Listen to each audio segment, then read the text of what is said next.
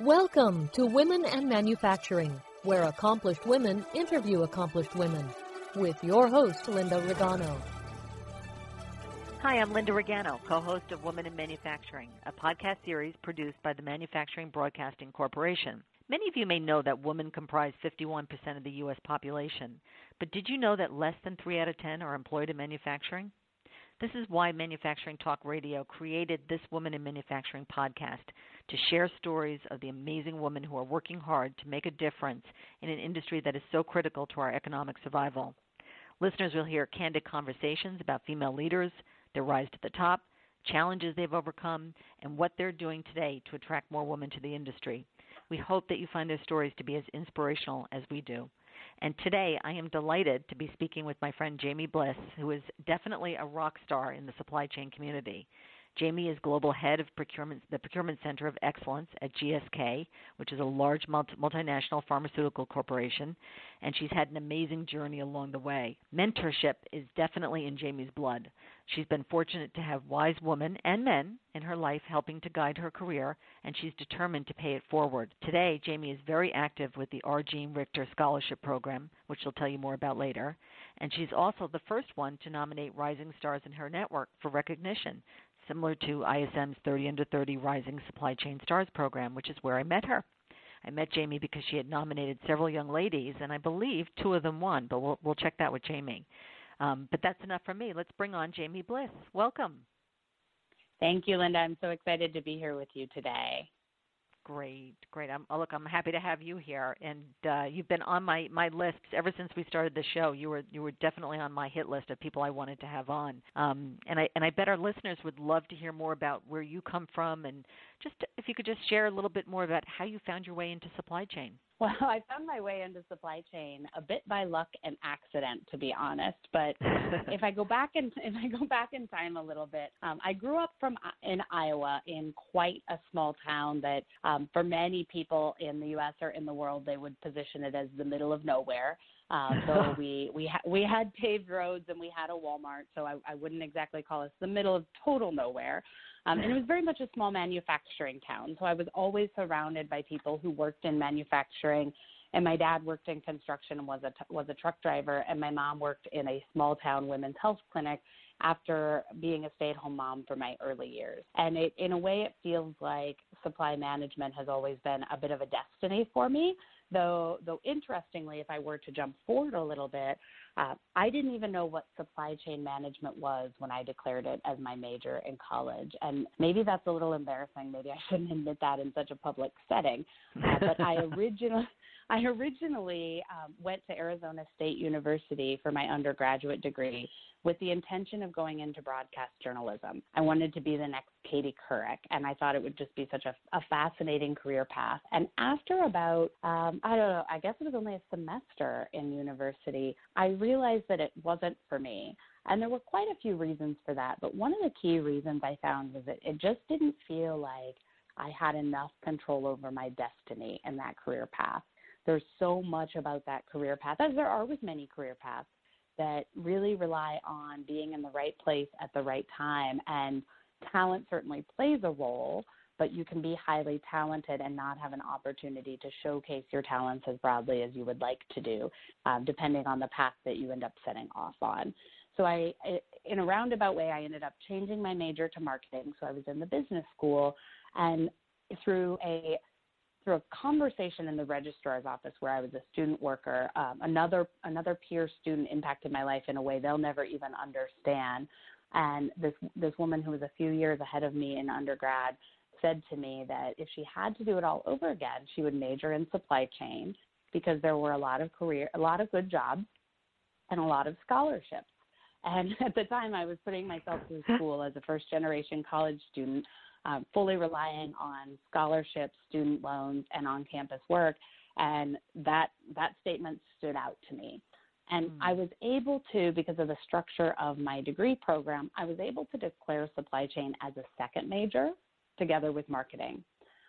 Flip forward one short semester later, and I had so much passion for my supply chain coursework that admittedly I was actually procrastinating on my marketing homework that was due the next day and working ahead on my supply chain homework.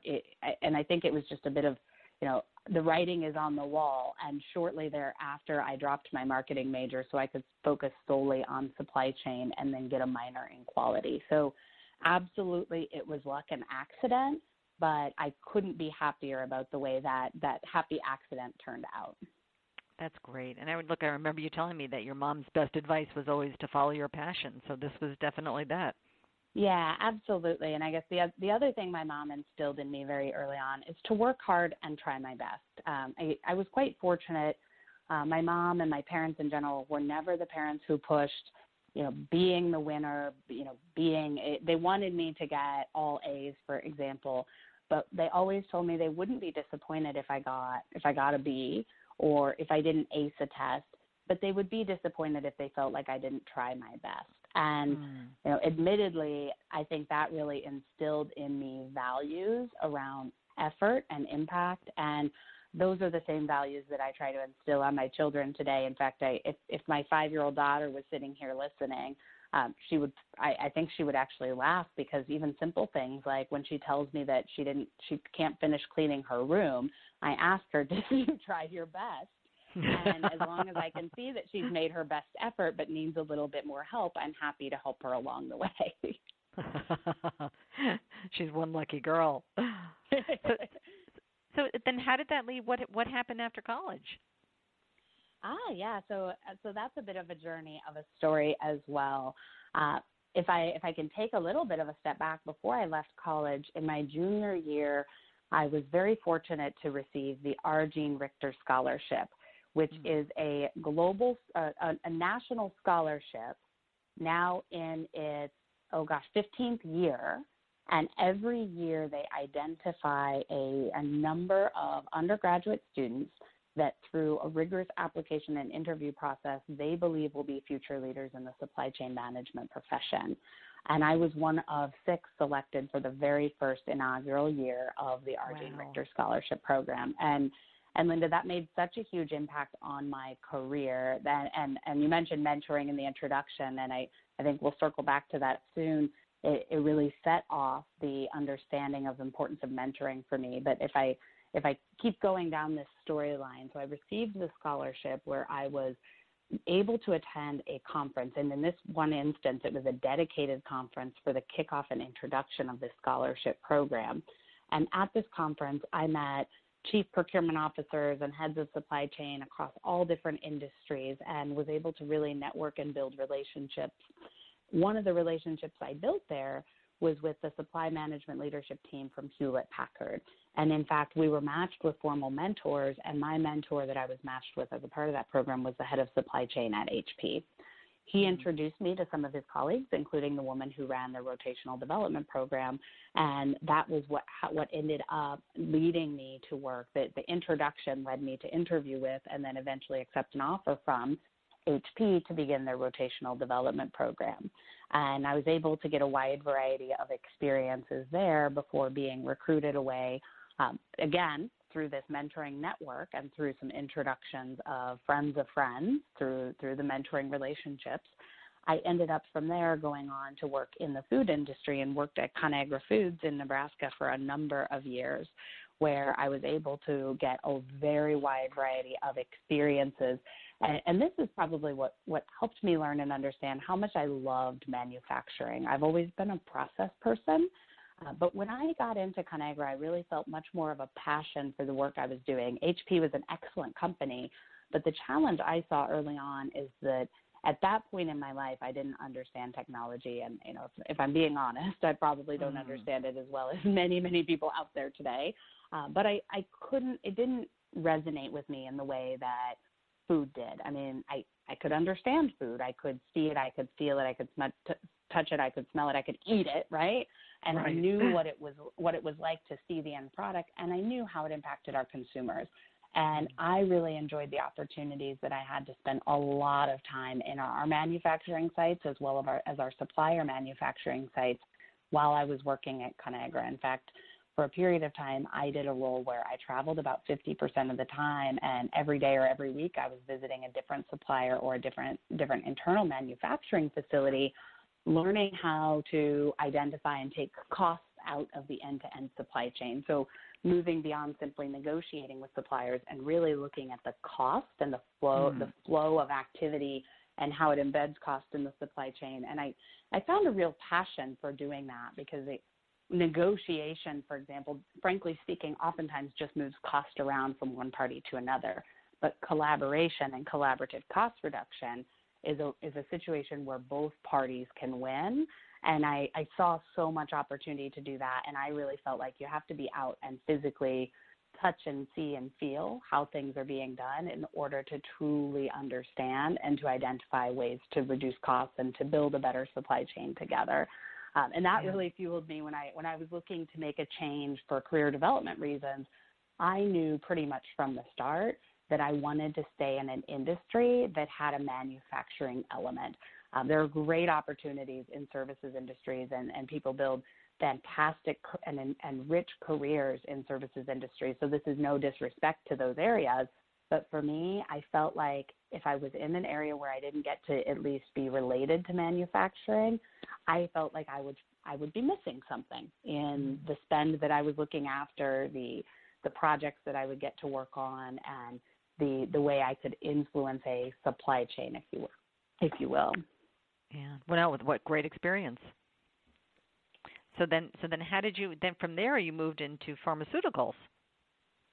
Yeah. So, there's a commonality here, Linda. Every time I've moved companies, it's been because of a networking and mentoring relationship that existed. So I didn't go deep on this, but when I moved to Conagra Foods, it was because someone who I'd met at that same conference where I had met the HP colleagues had remembered me. I stayed in touch with her. She was the chief procurement officer of a very large tech company. And when one of her direct reports left to be the CPO of Conagra Foods and was looking to fill some critical positions, she recommended that I was someone he should reach out to. So then when it was time for me to look at opportunities outside of Conagra, and I started thinking about pharma, I was actually in the process of interviewing with two major pharmaceutical companies. I won't disclose where the other one was, but in both cases, I had a networking and mentoring relationship with a colleague there.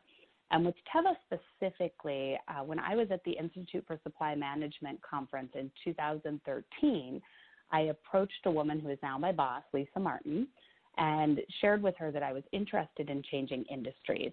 And I was coming to her for advice because she had worked in pharmaceuticals for quite a long time. And I wanted to make sure that I was positioning myself well on my resume and in interviews to demonstrate how my food industry experience could translate into another industry, specifically pharmaceuticals. And of course, in the discussion, she asked me why would I come and be interested in coming to Teva Pharmaceuticals, where she worked then. We laugh a lot about this now. She had tried to hire me at a prior company where she worked. And at that time, she was based in New York City. And at that point in my life, I wasn't interested in making a move. I was happy with where I was. And I specifically had an interest not to move into the center of a major metropolitan like New York City, where she was based at the time.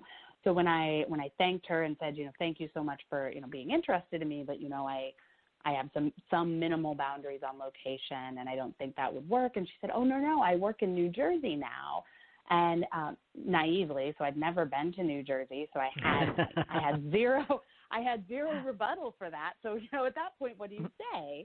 So, of course, I said, sure, I'd be happy to have a conversation about it. Well, the next day when I bumped into her, she said, okay, my assistant will be calling you. We'd like to have you come out next week. So at that point, so you went from Nebraska to New Jersey. Yeah, actually, yes. At that point, the ball was rolling, and I flew out to New Jersey, spent 24 hours here for a job interview, and a few weeks later, my husband and I were beginning to pack up our house and move ourselves and what was then one child halfway across the country to a state that I'd only spent 24 hours in and he'd never been to. Oh, my gosh.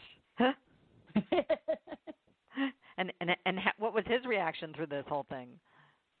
He was very flexible, and this is something that, everybody's personal situation is different, and there's no specific mathematical equation that defines career success. But certainly one of the absolute musts is surrounding yourself with people who will always be your supporters and your champions and your advocates. And I've had no greater supporter in my life than my husband. And I've been fortunate that as a part of something we decided together, he is now a stay-at-home dad. And that has allowed me a flexibility within my career, whether it's, on some nights that happen here and there where I absolutely have to buckle down and there's something that has to get done for work. He gives me the flexibility to be able to do that. And then when it comes to things like physical moving geographies or traveling as it's required for my job, having him being a stay-at-home dad creates a lot of flexibility. Now, I don't want to imply that you have to have a stay-at-home parent for somebody to have a successful career. There's lots of ways to build support into your life, but I think having support and having the people around you support your aspirations and helping you create a structure that allows you to achieve those aspirations makes all the difference in the world. Absolutely. Absolutely. And so from there, then you were still working with Lisa, right? She had stayed in the mentor role with you. Yeah. Yeah. You want to tell us more? When I started at Teva Pharmaceuticals, I wasn't reporting directly to Lisa, but I was working in a key role very closely together with her. And over time, as I demonstrated my capabilities and as I came up the learning curve and as I was ready, I was able to take on increasing responsibilities over time. And in 3.5 years that I was at Teva, we were able to make what I felt like was a really big impact on procurement at Teva and on the Teva business overall. We created a global procurement function where one did not exist before. And we really built a culture and a capability in the organization that's still very much sustained today. I would like to say that it was one of the most desired departments to work in the company, though perhaps I'm biased and I have no quantitative data to back it up. But I could certainly feel the way that my colleagues around me felt and the desire to be a part of continuously improving our function and demonstrating our capabilities and our impact to the business. And after I had been at Teva for 3.5 years, Lisa received a fantastic offer to, again, drive a big transformation at GlaxoSmithKline. And there, the challenge is that there were multiple procurement organizations being brought into a single global procurement organization.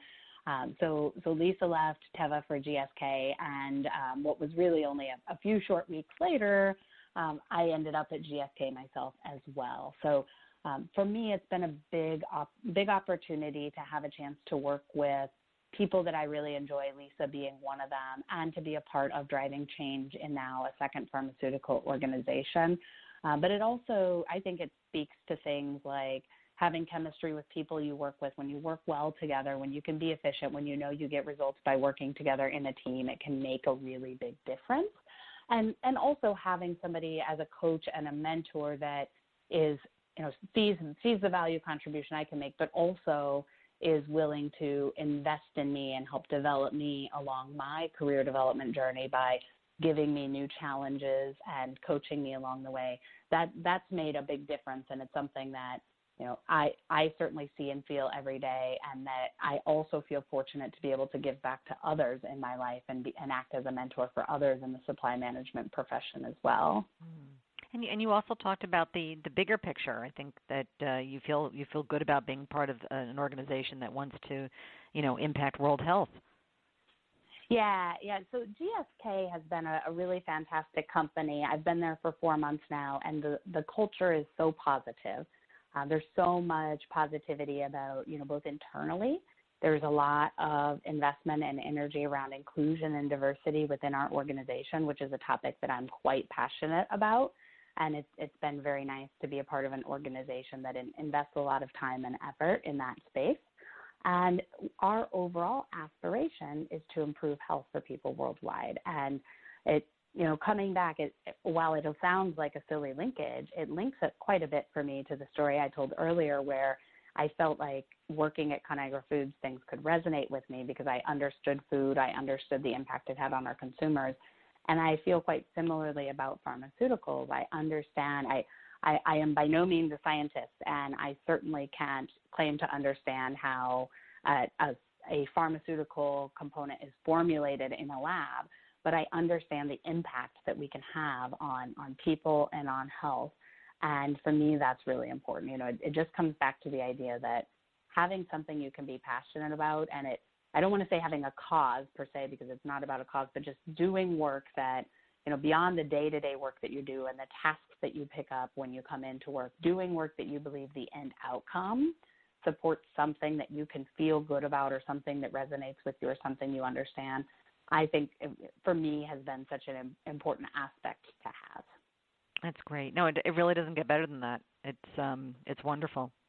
And so let's talk a little bit about mentorship. I mean, I know it's definitely in your DNA. And what I was hoping is, we hear so much about mentors, but I think that it really deserves a true definition from you, because it's not just a one-way street. Could you talk a little bit more about that? Oh, yeah, of course. I get into a lot of situations where people ask me, what does being a mentor mean? How do I find a mentor? And in particular, the questions like how do I find a mentor are a bit tricky, because mentoring relationships are at their core relationships. And not every relationship can be formulated or matched. I mean, don't get me wrong. Many people have found great success out of matched mentoring, as people have found great success out of match dating online, right? So it's not that it can't be formulated or can't be targeted, but the best mentoring relationships I've had, both as a mentor and as a mentee, have really developed out of true relationships. And, if you asked me who are my mentors or how many mentors do I have, I wouldn't be able to answer that, Linda, because if I really think about it, the number of people who have helped me along the way, who have given me advice, who have given me guidance, who have championed for me, who have been my advocate, while I'm in the room or when I'm not in the room, those are so numerous, and I've been so fortunate in that fact. But a lot of it really comes back to building relationships. And one of the key things I've found is that when you're looking for a mentoring relationship, or you identify somebody that you would like to develop a mentoring relationship with, if at all possible, you should think about how to make it a two-way relationship. In fact, many of my mentors or the people that I have helped to mentor have become friends of mine. And that's because there's some chemistry there. And I think it takes some level of chemistry to want to continue relationships in an ongoing fashion. And you can look for mentors and identify mentors who help you in, a very narrow defined window. Like you're looking for a mentor to help coach you through a specific career transition, or to give you guidance on a specific area that, is a one-off encounter. But the best relationships are ones where I've just continued the dialogue, have kept in touch, and keeping in touch isn't always easy. Technology makes it easier, but time makes it harder.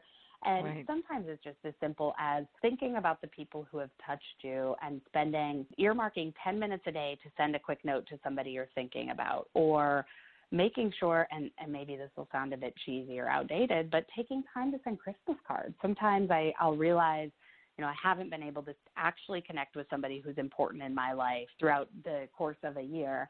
And I just make sure that every year I sit down and spend some time. And admittedly, as I've had children, I'm not as good at this as I used to be. If you get an e-card from me, please don't be offended. That's about what I get to these years. But just taking the time to do something like a handwritten card, or even just an email, touching base with the people that you want to maintain a relationship with and that you want to be connected with as a mentor-mentee, even if it's not right now.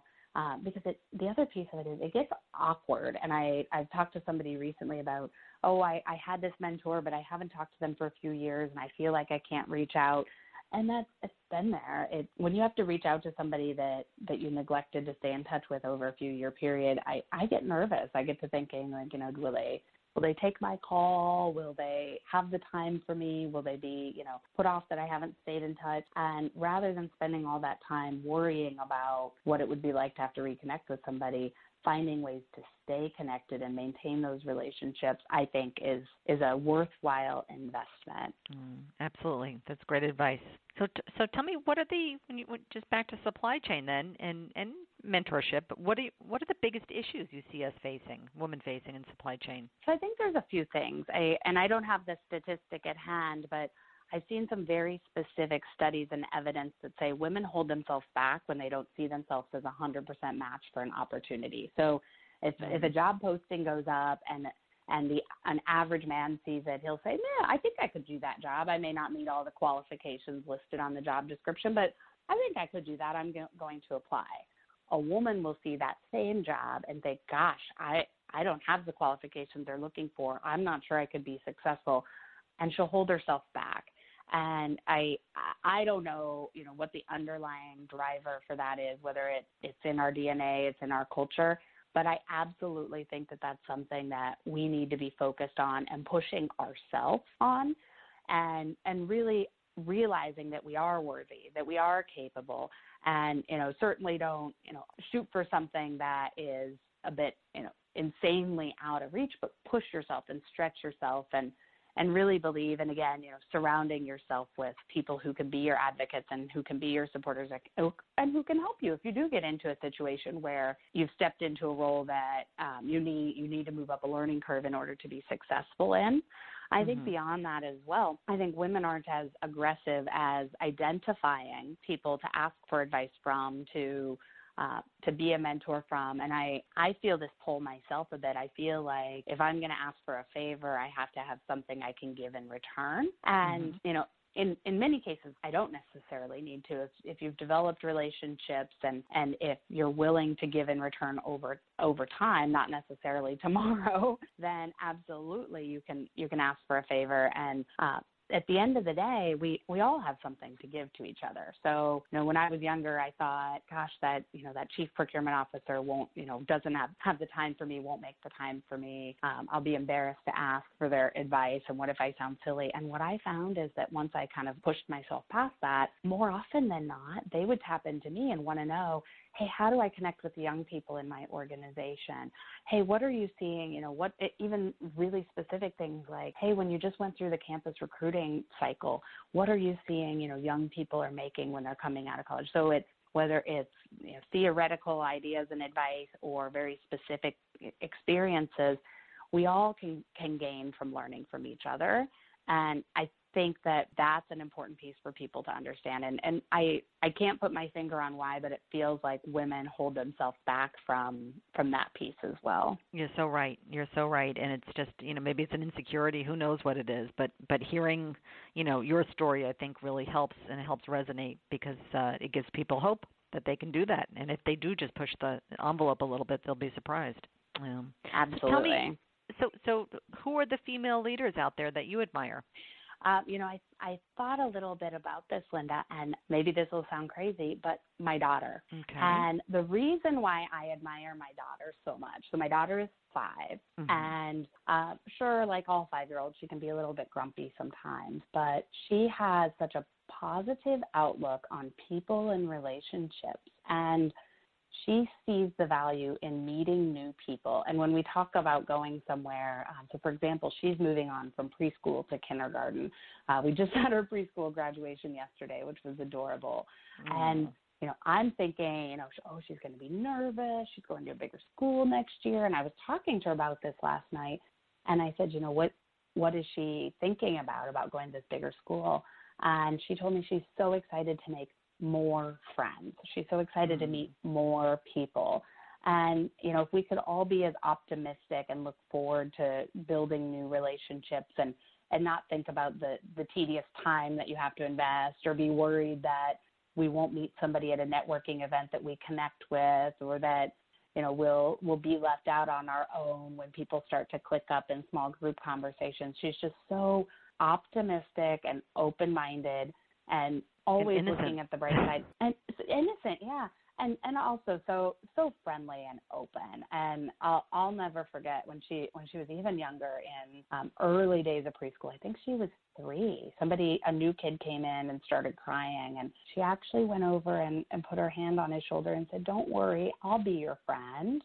Aww. And gosh, if we all only took that attitude every day when we woke up and every day when we walked into work, I mean, collaboration and relationships is where real stuff gets done. And if we were also open to letting new people in and seeking new people out, imagine what we could do. Yeah. Oh, yeah, definitely. Definitely. I think we have to get our daughters together.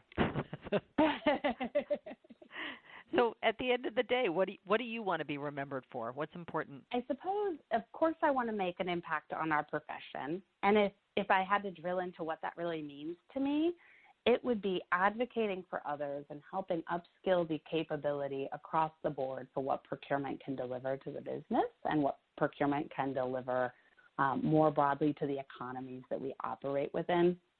But it all comes back to people, doesn't it, Linda? I mean, the only way we can do this is by identifying capable people and helping them to develop and challenging them to move beyond the status quo and helping them to see their capabilities and pushing them to think beyond what they believe is possible and think about that ideal end state and think about all the reasons how to get there, not the reasons why we might not be able to get there. So for me, it would be about being an advocate of people and, hopefully being a leader who's helped develop other leaders in the profession. So to that point, what's the best advice that you've ever gotten? So for me personally, and this is advice that I replicate, so I want to thank Shelley Stewart, the current CPO of Dow DuPont, for this. He and I were on a panel last year at an Institute for Supply Management conference, and he talked about an analogy of an elevator. And if you aspire to get to the top floor, or maybe not even the top floor, but a floor above where you are, and you want to take the elevator to the top floor, you don't just want to take the elevator straight up. You want to think about what are all the stopping points along the way, and what are the tools you need to collect in your toolbox so that when you get to that top floor, whatever that top floor means to you, you're prepared and ready to operate at that level. And I think that's such good advice for me personally and professionally, and also for many of the people that I have mentoring relationships with. It feels like we're all in such a hurry to achieve, when in reality, the more time we spend building our skills, the better off we're going to be in the bigger contributions we can make for ourselves, for our families, and for our profession in the long run. That's wonderful. That's a really, I love that analogy. I'm going to steal that. So unfortunately, we're coming to the close, but I have one more question for you, which is any last thoughts or advice for our female listeners out there, or male? Doesn't have to be just female. Yeah, I think this advice is universal.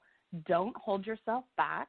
Set your aspirations and define the ways you can get there. And to be clear, remember that careers are a jungle gym, not a ladder. So that doesn't necessarily mean a straight line to get. Absolutely surround yourself with people who can be advocates for you and people who will support you, whether it's your family, a spouse, your friends, your peers, your boss, because none of us accomplish what we accomplish in life on our own. And it is all about the relationships you build and what you give and what you take from those relationships. Wonderful. Wonderful. Thank you. That is excellent advice. And unfortunately, we're closing in on the end here, but I want to thank you. Thank you, Jamie, for joining us and sharing your experience, strength, and hope for not just this generation, but the next generation. Listeners can hear the full podcast at www.mfgtalkradio.com. I'll say that again, www.mfgtalkradio.com. And thank you to all of our listeners. We look forward to seeing you on our next program. Jamie, thank you. Thank you, Linda. Thank you for listening to Women and Manufacturing. This podcast is a part of the C-Suite Radio Network. For more top business podcasts, visit c-suiteradio.com.